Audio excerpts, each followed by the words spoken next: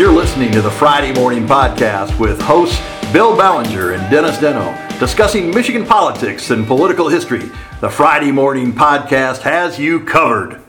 Hey, Bill, before we go to our guest, let's talk a little bit about our partner, DeadlineDetroit.com. Well, Deadline Detroit is a one-stop online news site that aggregates the best stories from local, national, and international media about Metro Detroit. It also produces original reporting and provides commentary from top-rate local journalists. Great. Now let's go to our guest. And with me now is Kelly Connell.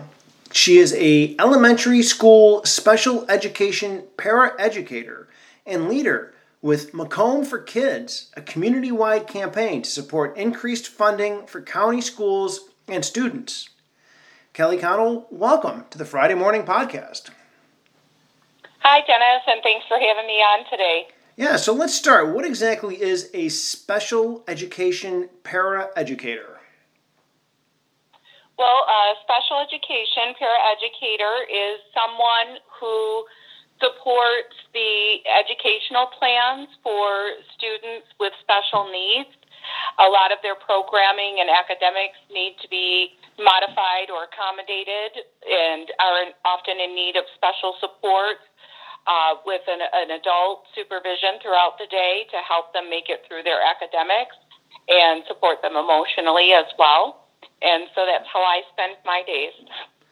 Wow, that's got to be incredibly trying. You must have a lot of patience. It must also be pretty rewarding, eh? Yes, on both of those. Anyone who works in special education knows that those days can be very trying and very challenging. But as you said, it can also be very rewarding, and we celebrate a lot of milestones and small steps that our students achieve with our support, and we celebrate everything that they do.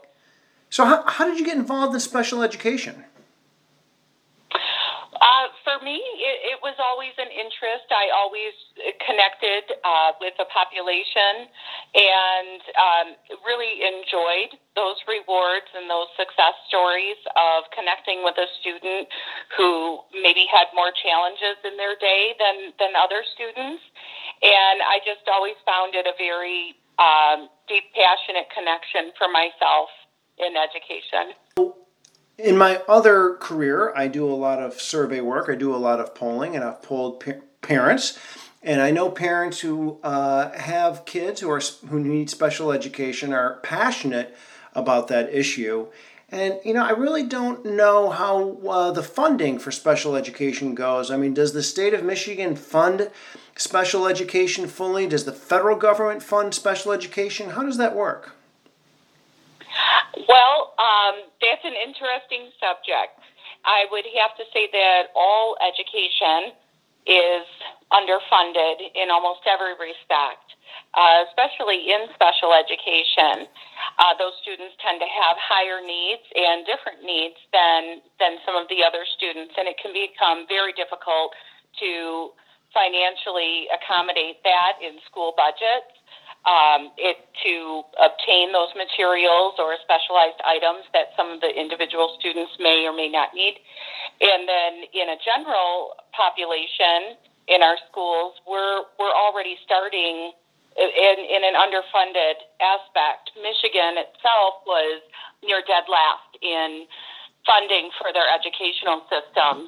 And now in current times with the pandemic and the multitude of changes that we've seen in public education in returning this year, we're now faced with trying to fight for federal funding from Betsy DeVos, who has many times advocated to remove funding from these public schools and provide it to private establishments. And that makes it even more difficult. So what we looked like for the past 10, 11 years in the state of Michigan now looks much worse when you layer a pandemic on top of that and a deficit of student population and attendance and funding that would go from federal to state to local. So how has this pandemic affected special education? How are you reaching out to your students and ensuring they get the education they need? Well, I will tell you, this has been a great challenge. However, every educator that I know and paraeducator that I know that works in special education is definitely stepping up to the plate and ready to try to hit that home run for these kiddos. There are a lot of moving parts that go into a student's educational plan with special needs.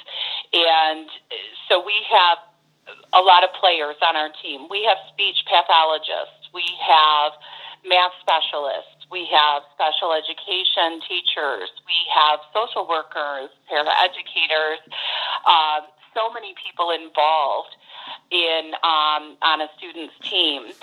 And many of the ways that we are reaching out with them currently, getting those students emotionally, mentally prepared for that return to school with a number of social stories that were sent home in advance, continuing to write those up and send those home, and reading those at home with their parents, reading them at school with all of the staff members to help mentally and emotionally help them process all of these new changes that are in their educational world.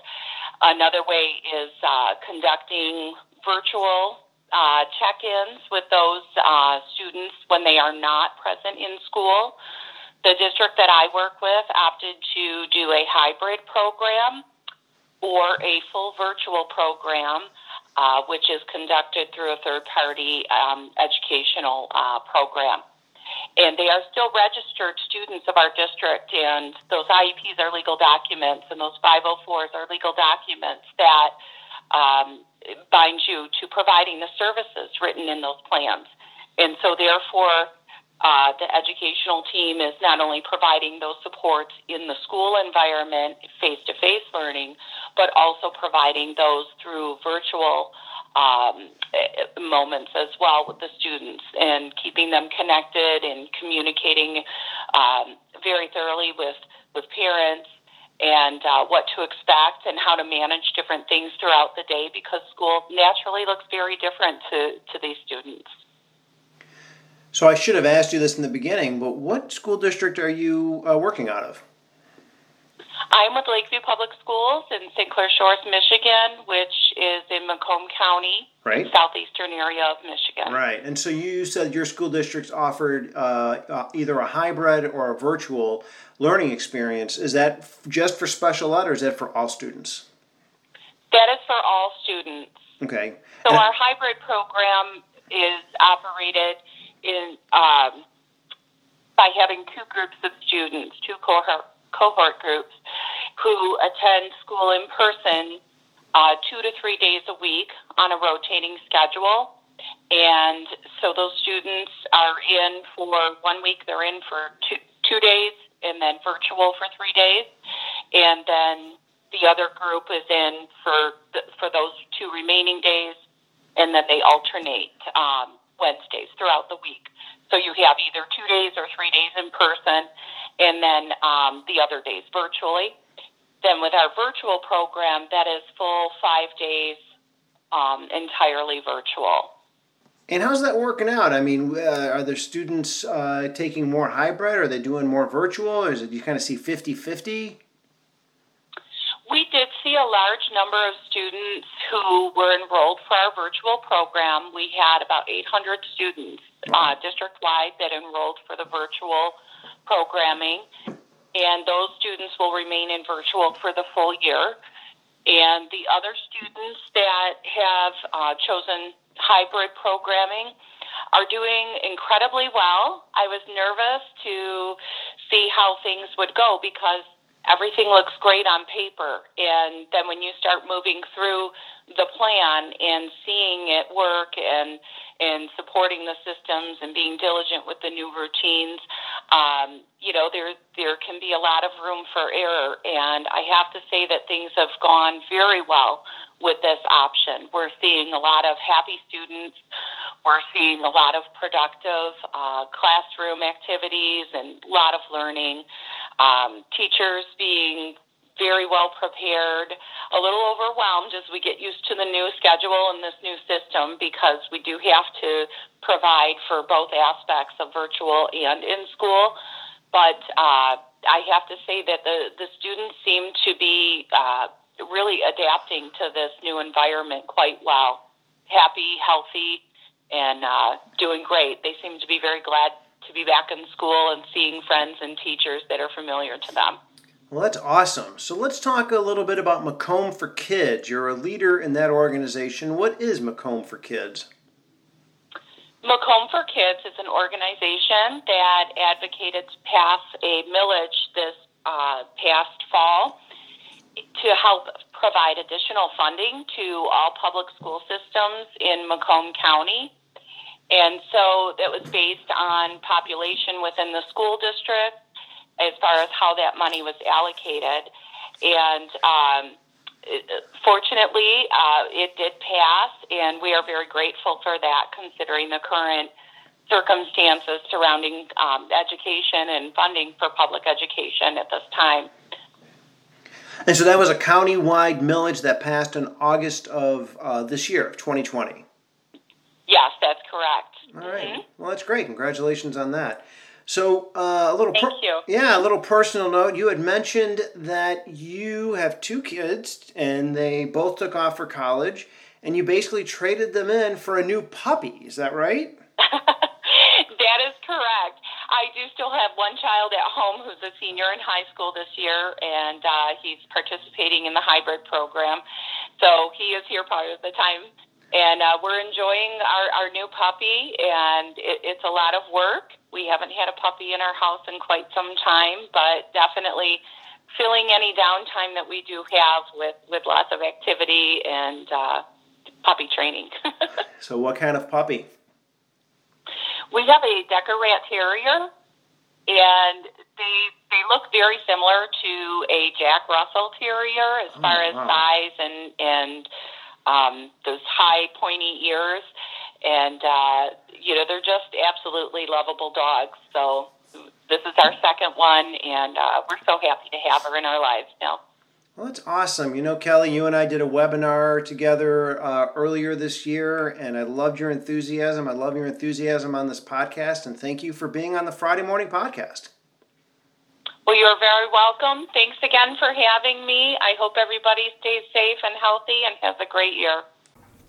And that's it for another edition of the Friday Morning Podcast, located at theballingerreport.com and at dentalresearch.com. And we'd like to give a special Friday Morning Podcast thanks to the band Little American Champ for the music of this podcast.